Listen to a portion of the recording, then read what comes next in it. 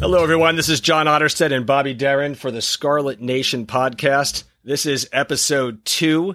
After a very, very long multi-year hiatus from doing the podcast thing. We're happy to be back, though. We got some great feedback the first time around. Perhaps we are just talking to our Scarlet Nation faithful, but perhaps we're also reaching some new people through iTunes and other networks out there. And if you are new to scarletnation.com, we encourage you to come on, check out our content, hang out on the football or basketball message boards. We even have a premium message board called the Round Table, where our guests get to hang out and talk to our staff members at scarletnation.com, ask questions, have us go out and find the information that you want, whether it's on the field, practices, talking to recruits, and anything else in the world of Rutgers football. Today, I am here with Bobby Darin, our Do Everything editor. Bobby he has been with us for a long time. He knows a lot about Rutgers football and the state of football in the state of New Jersey. So, Bobby, welcome aboard again. Thanks for having me. Bobby, we're going to just start off by doing a quick little rundown of the message board. That was a popular feature last week, and I want to make sure I touch on some of the topics that the fans are interested in. The first one is a post by Philifans, and he wanted to know what the reasons were for believing that this year will be better than last year. And he told each person choose one thing, which I thought was an interesting idea for a message board post, because often fans go on and on and on, which is fine. But here, when you had to bring it down to one reason to believe that this year will be better than last year, it brought up some interesting responses. So I'm going to throw that question at you right now. What's the one reason why the listeners to this podcast should believe that next year is going to be better than the previous year? I mean, it's tough to narrow it down, but if I had to pick one, I would say Jerry Kill. I think that Rutgers is going to be tremendously better on offense. You look what happened with Ralph Friedgen in the 1 year that he was at Rutgers, and he really elevated the play of the Rutgers offense, including Gary Nova. And I think having Jerry Kill there, replacing Drew Mehringer, who was really kind of learning on the job, he didn't have a lot of talent to work with, but you could see that the offense really regressed through the year. So I think having Kill manning the helm now will really be a significant boost for the offense, for the team in general. I mean, you have a former Big Ten head coach of the year. Rutgers, never had a coordinator like that. So it's really, I think, I hate to be redundant, but it's a tremendous upgrade. And if I had to pick one thing, that would be my selection. I'm going to agree with you on that one. I think last year, Rutgers was trying to do the old round hole, square peg, round hole, whatever the phrase is, with Drew Mehringer. I'm sure Drew's, his system would work given different players, given a different team, given a different location, whatever. But last year was not the time to implement that style of play. And it just didn't really seem like he made the best use of the players that he had in front of him. And that's what I see different with Jerry Kill. I think Jerry Kill's coming in, he's assessing the talent pool, and he's going to craft an offense that's going to make the best use of the players that he has in front of him. Yeah, and you have a guy who's also been through this rebuilding phase before. It's kind of been his MO. A lot of the teams he's gone to really needed an upheaval in progress, and he's done that. He succeeded. So there's a lot to look forward to this year for Rutgers fans. Every time I read an article about Jerry Kill or I listen to him being interviewed, I keep asking myself, what's the style of play going to be under Kill? 1 minute we're talking about these running quarterbacks. The next minute it's a drop back quarterback pro style. And I guess that goes back to this thing that we were just talking about a moment ago, that he's going to tailor the offense to the players that he has. But can you comment on a little bit about what you see him doing in the future? I asked him that question, and he said the offense is going to be multiple. And it seems almost cliche to say that, but it really is true. You see 4 wide receiver sets, you see a tight end split out, you see a fullback now. There's just a lot of different things he can do. And you have to remember, this guy's been coaching for a lot of years, so he has a big bag of tricks that he can reach into. So I think he's going to use that knowledge and experience to his advantage and run a lot of different things. I don't think you're going to see what you saw in the past with some offenses. I can remember the Frank Cignetti offense where that fullback went in motion almost every single play, and you almost knew what was going to happen when before the ball was even snapped. I could tell up in the press box, so I'm sure the other defenses who were more well-versed than I am really knew what was coming. I don't think this year defenses are going to be able to anticipate, the plays that are coming the way it was done in the past. You mentioned the Cignetti offense, and I'm going to go off topic a little bit here, but I just want to talk about the best or most exciting offense that you've seen since you've been covering the team. Now, what was your first year with us? First year was 2007, and there was a lot of expectations that year coming off the 2006 season. It kind of fell short. But I think the best offense that I saw was when Rutgers was clicking in the second half of that 2008 year when Mike Teal was just firing on all cylinders. Although I would have to say the 2007 season was fun to watch with Ray Rice. I've never seen a running back at the college level live in person. Just as good as he's been. He was just phenomenal the way he got stronger as the game went on. So I would have to say those 7 and 8 seasons. Now, looking down the message board, another topic that came up was the uniforms, and a poster named Ouch My Knee, which is a ridiculous screen name, but love it. He posted a photo of the new hat, which apparently the coaches were wearing at camp, according to Sean Brown, one of our ScarletNation.com writers. This hat features New Jersey prominently with a little star, I believe, where Rutgers would be. And apparently that's going to be a major feature, I guess, moving forward with the Adidas uniforms that Rutgers will now be moving towards, and just the other shirts, hats, caps, whatever that will be sold in stores. I wanted to get your thought on the hat and just ideas behind featuring New Jersey more prominently in the things that people are wearing around the state. I think what's important to keep in mind that will probably just be one of the hats that they wear. And in this new era of uniforms, there are multiple, not to be redundant again in terms of the offense, but there's multiple uniform combinations that can be used. And I think that is appealing to a lot of players and prospects, and talking to a lot of players about that. They really like the whole uniform craze that's going on and all the different things. So I think that hat'll just be one more part of the repertoire in these new Adidas uniforms. I don't think it'll take over the block R per se, but it will be something that could be worn at camps, and just a little something to let people know that Rutgers is in New Jersey. I mean, you have people, from the other side of the country not too familiar with Northeast football. So, it's a nice little twist. I'm not a huge fan of that hat, but I'll tell you one thing that I do like. I like the gray being instituted back into some of the uniforms and hats. Well, actually, I don't even know how much it's going to be in the uniforms, but the hat itself, I'm not a huge fan of the bright red hat, scarlet hat. I often chose to go with a white cap back when I wore caps more often. I do like the block R being featured prominently, and I'd hate to see that go in this cap. But once again, it's just one hat. There's going to be a lot of other things out there for sale. And it's just gonna be interesting to see. Now it's kind of exciting with Adidas coming on board to see what they're going to institute and how that's going to play out. Yeah, and I think, speaking with some people at Adidas, they said they'll get as crazy as Rutgers wants to get with it. I don't think Chris Shass is going to go particularly overboard and go Oregon type, but it's nice to be able to mix it up. And like I said, in this new era, that's what the players and prospects want. Now let's move on over to the coaching side and staffing. The addition of Omar Hales this week coming over from Temple. He's the director of recruiting communications. Let's start off by just asking, what is the director of recruiting communications? What does that job entail? That entails basically just communicating with recruits. A lot of different schools have a lot of different titles, and there's different structures the way it was run.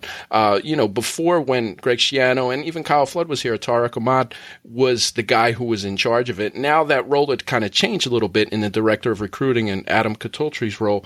But Omar's role is basically just going to be to connect with the kids, get them on campus, and just make that connection. People recognize, or the prospects recognize him. They get along with him. He has a very good rapport with them. I think it's a great move for Rutgers. And there's so many different titles you can pass around, but basically he's going to be a guy that communicates with recruits, gets them on campus for visits, and really tries to make a connection with them. Well, speaking of the recruits, Brandon Savage, 2018 defensive back out of Mount St. Joseph's, Maryland, had something to say about Coach Hales, and here's what he said. Coach Hales is a great guy. I've spoken to him via Twitter, and I talked to him when I went up to Temple's camp this past Memorial weekend. You can tell a lot of guys from Temple loved having him around. He was smiling the whole day, and you could tell that he really loves what he does. I think he'll fit in perfectly at Rutgers, and I wish him the best of luck. And I thought that was a nice endorsement of the new addition to the Rutgers staff. Yeah, like I said, he has a very good rapport already with recruits, and I can only see that getting better. Recruiting the Philadelphia area, he was big down in the DMV area, and now branching out to more parts of New Jersey, I think it's really going to work out well for Rutgers. Richie Schneiderite, our ScarletNation.com recruiting writer. He had something to say too. He said on the roundtable message board, during Saturday's camp, Hales was all over the place, talking to a lot of kids and socializing. After chatting with him for a couple of minutes, both Sean and myself agreed he has that it factor. It is also obvious that he's a PA guy, as he spent a lot of time with a couple of top Pennsylvania recruits. But don't expect Hales' reach to be limited to the Keystone State, as he's already developed relationships with prospects in other areas. Once again, another great quote about Hales. And I think that point about him having the it factor is something that we've talked a lot about on the roundtable over the years, because, in fact, it's something I talk about with Mike Teal later on in this podcast. I think coaching, and whether it's on the field coach or whether you're someone who's in the recruiting office, you either have it or you don't. You have that ability to connect with people and to connect with recruits, or you don't. And I've seen it time and time again. You and I have both seen it. We've been to recruiting events where we've seen coaches mingling with the players, and some have that knack for it and others don't. And, the early reports are that Hales does have that it factor. Yeah, and I mean, it remains to be seen what he will do, but it's a very promising sign for Rutgers. With the loss of Aaron Henry, they're looking to really get another guy back who really makes that connection with kids, and it looks like Hales might be it. Well, I mentioned Mike Teal a moment ago, and I had a wonderful conversation with him earlier today. It's always great to catch up with Mike. As most of you know who are listening, Mike was the starting quarterback through much of 2005 to 2008. He's a record holder in many areas, which I'll mention during the podcast. He coached on the college level, high school level, and now he's the head coach of Don Bosco High School, a perennial powerhouse up in Ramsey, New Jersey.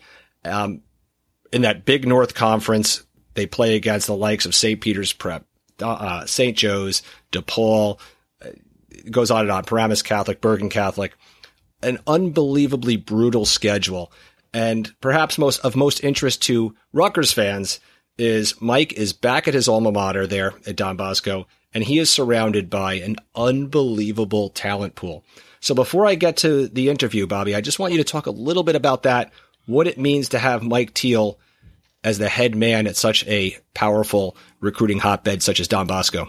Well, I think it helps Rutgers tremendously, but Mike isn't the guy that's going to steer kids a certain way. He's going to give them, the best information possible, but he'll also tell them about his experiences at Rutgers. And Mike has always been a class act. One of the things that sticks out to me most about Mike was when he was struggling during that 2008 season to begin.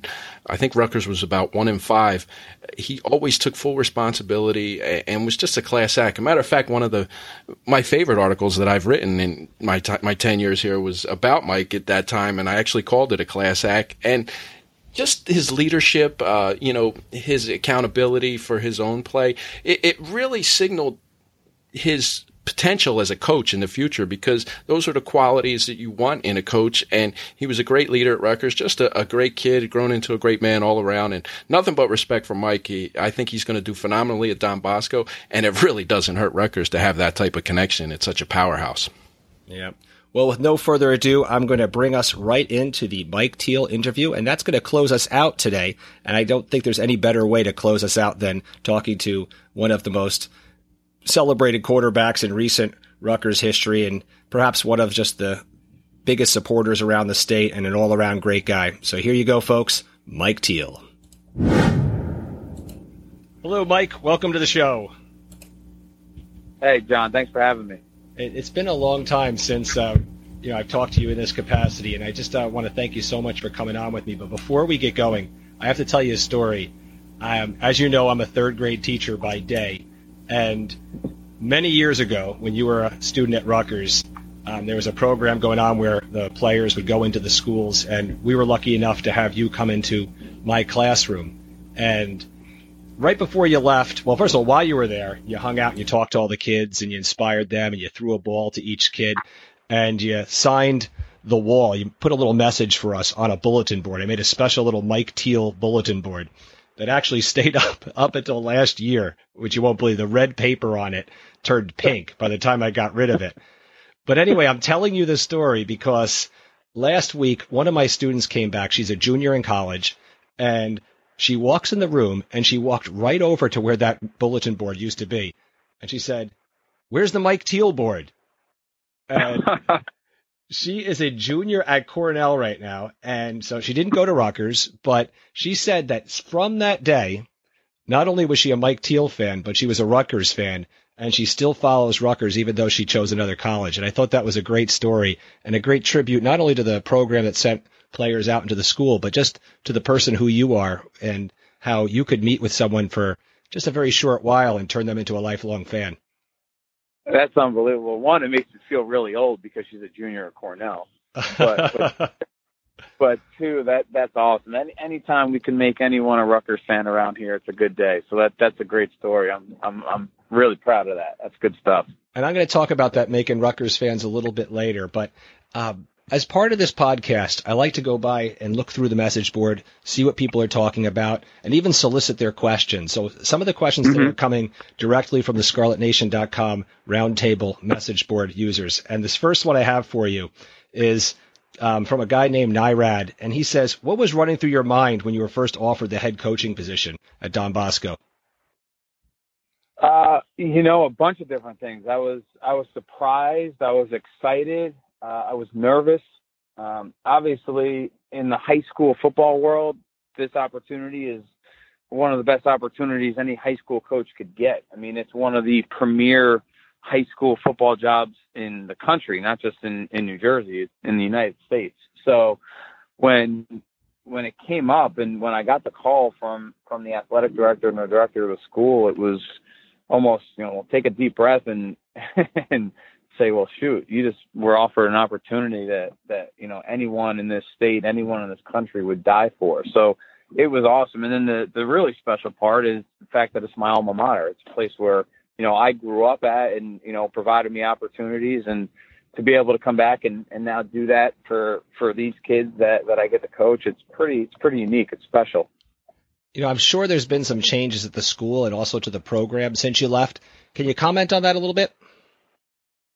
Yeah, well, unfortunately for us, there hasn't been too much change to the school. It's still the same weight room that I was in. It's still the same locker room that I was in. So we've got to do some work from that aspect.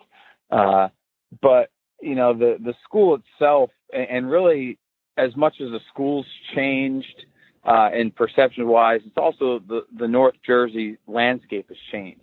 When I was there, we played public schools. My senior night at Don Bosco, I played 4 plays in the entire game because we were playing schools that frankly we probably shouldn't have been playing with the level of team that we had. And now we're opening up in Burns, South Carolina this year. We're traveling, we're flying, we're providing these kids opportunities. For some of them, it'll be a better opportunity and a better experience than their college football experience. So it's changed a whole lot in that sense. And really the landscape of what North Jersey parochial football has become. It's become an arms race. It's become really a 1AA college football atmosphere. And that was not the case at all when I was in high school. Yeah, I know there was that stretch where Don Bosco was just so dominant. And right now you see the rise of Paramus Catholic and, St. Joe's and Bergen Catholic are always good. DePaul always has a few top recruits. St. Peter's Prep. I mean, the list of schools that you have to face and how strong they are and where they sit on the national stage is just unbelievable. Is that intimidating for you? It's not intimidating. It's exciting. That's why I originally came back to Bosco. But like you said, it's, we played 9 games and we could lose 9 games, just based on the teams that we play. Everyone has good players. Everyone's well coached. So you're always looking for, how do I get an advantage here? How do we gain an advantage there? And that's what makes coaching fun. That's why guys try to go and coach at the highest level in the NFL, because of the competitiveness of the level of play. And it's the same thing here in a little bit, smaller sense. But, if you coach, you want to coach against the best, and you want to try to coach the best players possible. And, I think that's what we have at Bosco. We get to play some of the best teams in the country. The best teams in the state, and we get to every week have to put a plan together that's going to give us a chance to go out and, compete against the best. That reminds me a bit of the situation at Rutgers, and, you were on the sidelines watching this go by because, came back as a coach at the school, and with Rutgers now going to the Big Ten East and the rise in competition, how do you see that playing out for the Scarlet Knights, and just what does it mean for the program that you were so instrumental in helping rise?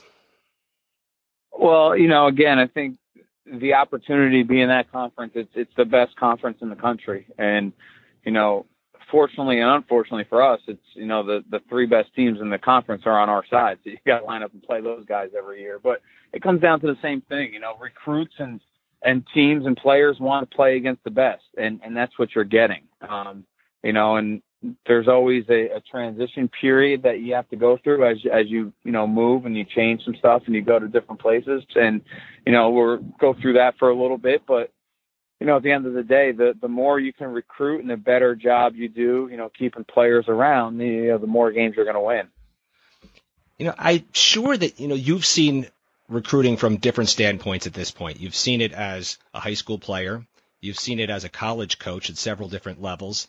You're seeing it now as a high school coach. How has that changed since the days when you were a recruit? From when my time being recruited to now, it's not even close to the same process. Now kids are getting offers in 8th grade. It's just the game has changed so much in the recruiting aspect. It's a business, and it's a lot more of a business now than when I was younger. Coaches are coaching for their livelihoods, for their jobs. They're recruiting for, their livelihoods, to put food on the table for their parents. And that's how they've taken to it. They've taken to it, from a financial, from a livelihood standpoint. And unfortunately, I think for the kids, a lot of times they kind of get caught in the business side of what college football has become and what recruiting's become.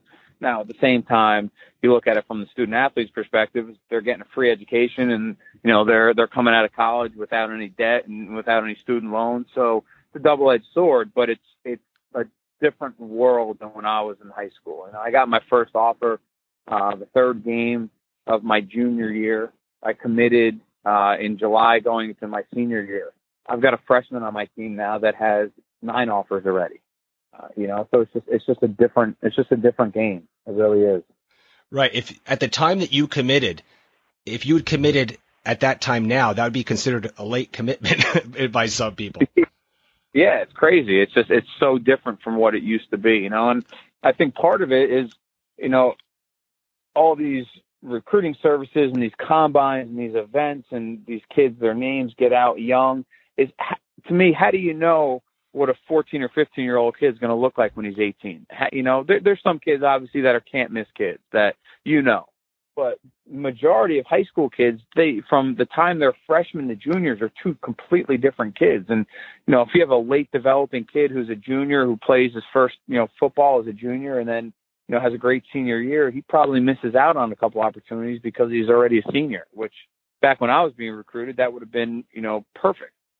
Yeah, we have a hard time getting the juniors out sometimes to the combines because they don't need to be seen anymore. I remember the days back when you were being recruited. If you came out to the junior combine, you could be a literal unknown and end up being one of the top 100 players in the country. By this point, there are very few unknown commodities by the time someone hits the spring junior combines.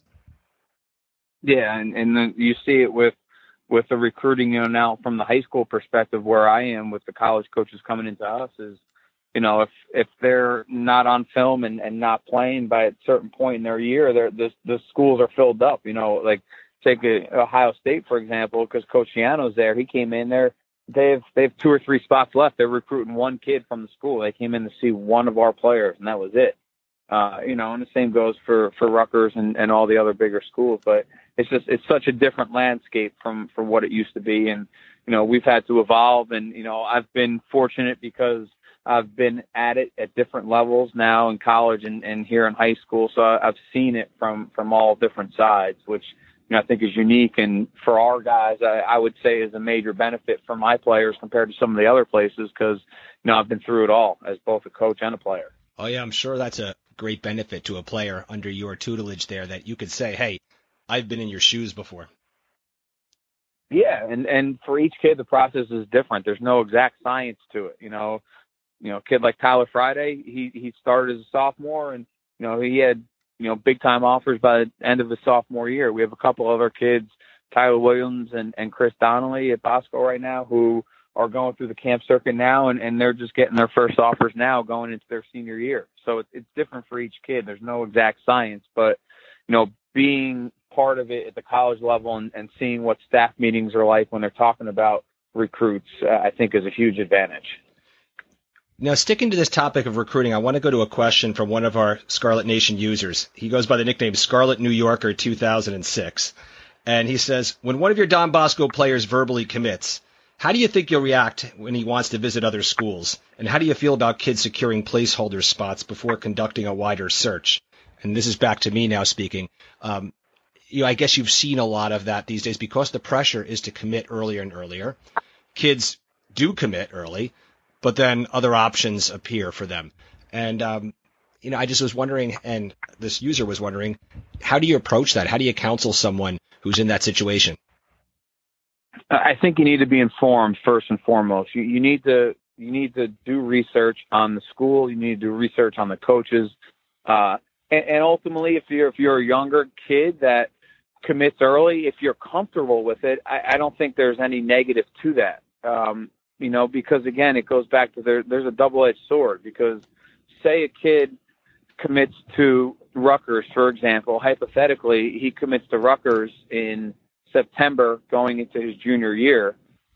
Rutgers doesn't do well and they fire the staff his junior year going into his senior year. He's a commit and he's been committed for a year, but the new staff comes in and they don't like him or they don't want him or they're not going to honor a scholarship. Now he's back to playing the whole recruiting game and trying to catch up from the last 2 years from being a committed recruit to now having to find a place. So, it works from that standpoint, but then it also works from the standpoint of, you have a kid who commits early to whether it's a Division I school or a 1AA school or an Ivy League school, and, another opportunity comes up, and if they're informed and they do their homework and they do it the right way, I think it's part of the game. Would I tell a kid to do that a bunch? No. I think there's a point where there's loyalty involved and you have to, again, make a smart, informed decision. But at the same time, with what the recruiting games become now, you have to protect yourself as a student athlete, as a scholarship player. There is a sense of, having to protect yourself at the same token. Now, a couple of fans wanted to know what your current level of involvement and communication is with the Rutgers program and staff. Are you down there often? Do you speak to the new staff? I'm not as down there as much as I would like, especially for being so close, just because of my responsibilities up here. I was able to get down to 2 or 3 spring practices. We'll go down there in a couple of weeks for the passing tournament. So, it's my home. It's a place that I love and care about and want all the best for. So I try to get down there as much as I can. It's just schedule-wise, with the commitment level up here, it makes it hard to do it as much as you'd like. As far as my relationship or, the ability to talk to the coaches down there, I've had nothing but good experiences with them. I speak to Coach Ash, pretty frequently. Also, it helps that, they're recruiting a bunch of my players. But I speak with those guys. I've gone down. I sat in a meeting one day and listened to some football stuff. Coach Bush and Coach Kill came up during this spring period, early in the spring period. So I had a chance to sit down with Coach Kill and, talk some football about some of the stuff that he's done in his past, what he's trying to do, with the personnel they have down there this year. And then they came back up towards the end of the spring period. It's hard because you want them in as much as you can, but then the NCAA has rules so they can't be there more than 2 times or whatever the rule is as far as the spring evaluation period. So when you can't get down there, you'd like them to come up as much as they can, and they do, and they're working at it. I think the biggest thing with them is, not having a ton of ties and connections early on. So the building of relationships is what they did early, and I think they did a really good job. They were out, they were hosting clinics, they were doing different things with high school coaches, but it's like anything else, relationships are what really matter around here. And I think they're still in the process of building those relationships, but I think that they're working at it. You mentioned that the rules are tightening a little bit. I remember when you were a recruit, was it Mark D'Onofrio who was recruiting you down there? It was, yep. I remember him being down at Don Bosco. Basically, I think he told me one time that he was sleeping in the gymnasium there on the stands, just making sure he was always around, seeing that you could see him, and people knew that he was a presence down there. And I just know he had a strong connection with you, and you had a strong connection with him, if I recall. Yeah, and that was pretty instrumental in me going there. Obviously, Coach Schiano, had a lot to do with it, but if it wasn't for Coach D'Onofrio and the relationship that him and I had, it probably would have ended up somewhere else. So, it's an important piece of it. That'll never change. That'll always be true with high school football and college football, is that relationships are key, and relationships are what eventually, win your recruits. And, that's what Coach D'Onofrio was so good at, and that's what, Coach Schiano and a couple of his guys were so good at, and that's what, Coach Ash and his guys are continuing to work on, I think. Recruiting is something you either have or you don't have, and I saw D'Onofrio in that way, particularly when you would comment on how hard he was recruiting you and how he made you feel in terms of how valued you were. And I've seen staffs that did not get it done across the college football landscape, or individual coaches who didn't get it done. And it's just that little extra something that they put into it. And, I don't know if it can be developed. I think you have it or you don't have it. Yeah, and again, it's a lot different now, too, because there's always constant communication. Back when I was being recruited, there wasn't Twitter, there wasn't Facebook, there wasn't, everything else that you use, and really a college coach can be in contact, except for a dead period, he can be in contact with a recruit, 24/7. So, it's definitely a lot different. So, to me nowadays, what do you do to separate yourself? How are you just not the coach who's sending a recruit a message on Twitter? How are you really, making yourself different from everyone else? And I think those are the guys. I don't know what that answer is, but I think those are the guys that are the ones who are, labeled the great recruiters. It's in your position you're in right now. I think you have that element of recruiting too, because you have to, every player who goes to Don Bosco, you have to pull them in some capacity. I'm sure the school sells itself in many ways, but also people come in, they meet the head coach. I used to see Coach Toll on the sidelines talking to kids who were thinking about going to Don Bosco. And, has that been a smooth transition for you, given your experience on the college level, or has it been a little bit of an adjustment? Yes and no. Adjustments, yes, but also the transition has been smooth because I've done that on the college level, and I kind of knew coming into it what it was going to be like. It is a little bit different in high school because you're not actively going out and recruiting someone. For the most part, they're the school selling itself, and they're having an opportunity to experience what the school offers, and football is just one part of the school. And again, the landscape has changed a little bit, and there are different reasons for different people, coming to a Catholic school in North Jersey. But at the end of the day, the kid needs to be happy. And if he's just coming to Don Bosco for football, he's not going to be happy because football is only a part of the experience of any school. And, I think the kids that come to Bosco, come for a couple different reasons. They come for the Catholic education. They come for the discipline. They come for, the environment in the school being an old boys setting where they're able to focus on their grades and focus on their classwork. So there's a multitude of things that, kids come to Bosco for. And, we just had 196 kids graduate, and, of those 196 kids, there were 25 football players. So, it makes up a really small majority of the school. So, what the school offers is what sells the school. And that's the difference. Whereas, in college football, you have 85 scholarships. You're giving out 15 scholarships this year. They're coming for the most part to play football. You can say, call it what it is. They're getting a degree and they'll have opportunities after school. But when you're playing college football, you're playing college football. Now, of course, Rutgers fans want more Don Bosco players to come their way. The school has been good to them in recent years with yourself, Gary Nova, Darius Hamilton, Leonte Peru. And, looking across the record books right now, you and Gary Nova are all at the top of every single category, with you in particular being at the top of career passing yards at Rutgers, single season passing yards at Rutgers, single game passing yards at Rutgers, single season passing touchdowns, single game passing touchdowns. Gary's up there. I think he has you in one statistical category, which is career touchdowns. How does Rutgers make themselves an even bigger option for these Don Bosco football players?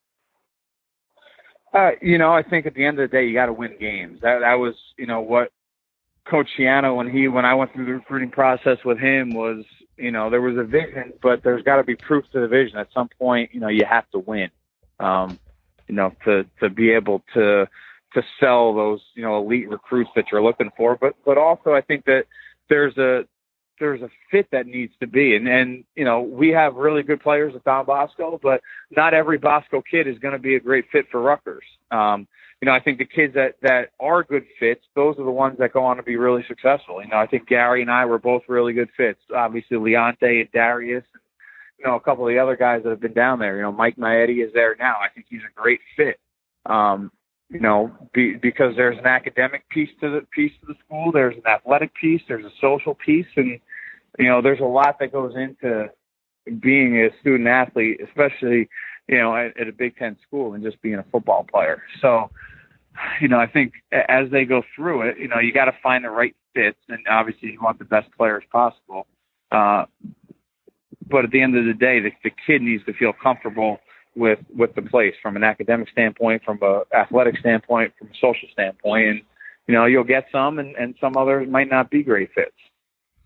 Well, Mike, I want to thank you so much for coming on. You're a busy man, and I know your love of Rutgers always shines through, which is why the fans really enjoy it.